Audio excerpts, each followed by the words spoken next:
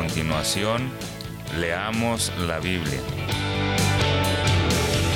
En 1650 AM Radio La Red, con su anfitriona Esperanza Segura.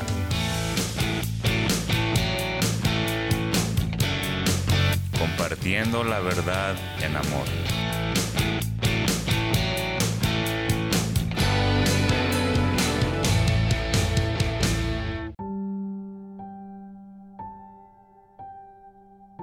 Leamos la Biblia, versión Reina Valera 1960, Isaías capítulo 63, versículos del 7 al 14. Bondad de Jehová hacia Israel. De las misericordias de Jehová haré memoria, de las alabanzas de Jehová, conforme a todo lo que Jehová nos ha dado, y de la grandeza de sus beneficios hacia la casa de Israel, que les ha hecho según sus misericordias y según la multitud de sus piedades. Porque dijo, ciertamente mi pueblo son, hijos que no mienten, y fue su Salvador. En toda angustia de ellos, él fue angustiado, y el ángel de su faz los salvó. En su amor y en su clemencia los redimió, y los trajo, y los levantó todos los días de la antigüedad. Mas ellos fueron rebeldes, e hicieron enojar su Santo Espíritu, por lo cual se les volvió enemigo, y él mismo peleó contra ellos.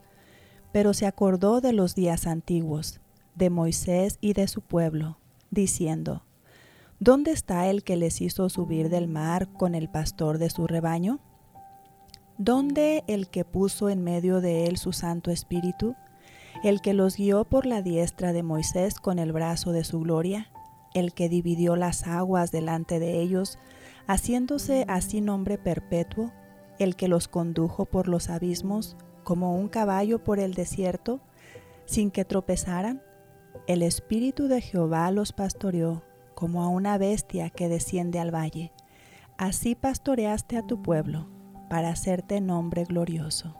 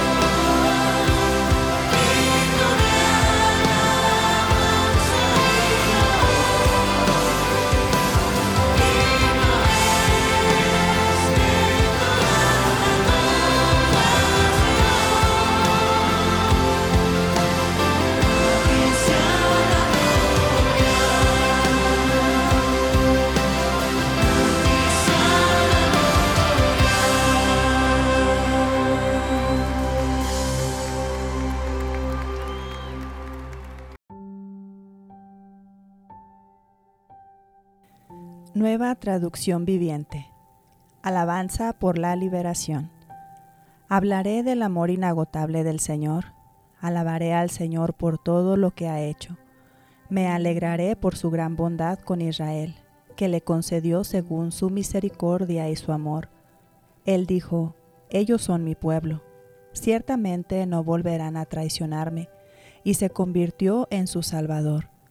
Cuando ellos sufrían, Él también sufrió, y Él personalmente los rescató. En su amor y su misericordia los redimió, los levantó y los tomó en brazos a lo largo de los años. Pero ellos se rebelaron contra Él y entristecieron a su Santo Espíritu. Así que Él se convirtió en enemigo de ellos y peleó contra ellos. Entonces recordaron los días de antaño, cuando Moisés sacó a su pueblo de Egipto. Clamaron: ¿dónde está el que llevó a Israel a través del mar con Moisés como pastor? ¿Dónde está el que envió a su Santo Espíritu para que estuviera en medio de su pueblo? ¿Dónde está aquel que manifestó su poder cuando Moisés levantó su mano, el que dividió el mar delante de ellos y se hizo famoso para siempre? ¿Dónde está el que los hizo pasar por el fondo del mar? Eran como magníficos sementales que corrían por el desierto sin tropezar. Al igual que el ganado que desciende a un valle pacífico, el Espíritu del Señor les daba descanso. Tú guiaste a tu pueblo, Señor, y te ganaste una magnífica reputación. Padre, en el nombre de Jesús te alabamos porque tu amor es inagotable. Te alabamos por todo lo que tú has hecho, por tu bondad para con nosotros y por concedernos misericordia y ese infalible amor. En el nombre de Jesús oramos. Acompáñenos mañana y le animamos a seguirnos en el internet en radiolared.net.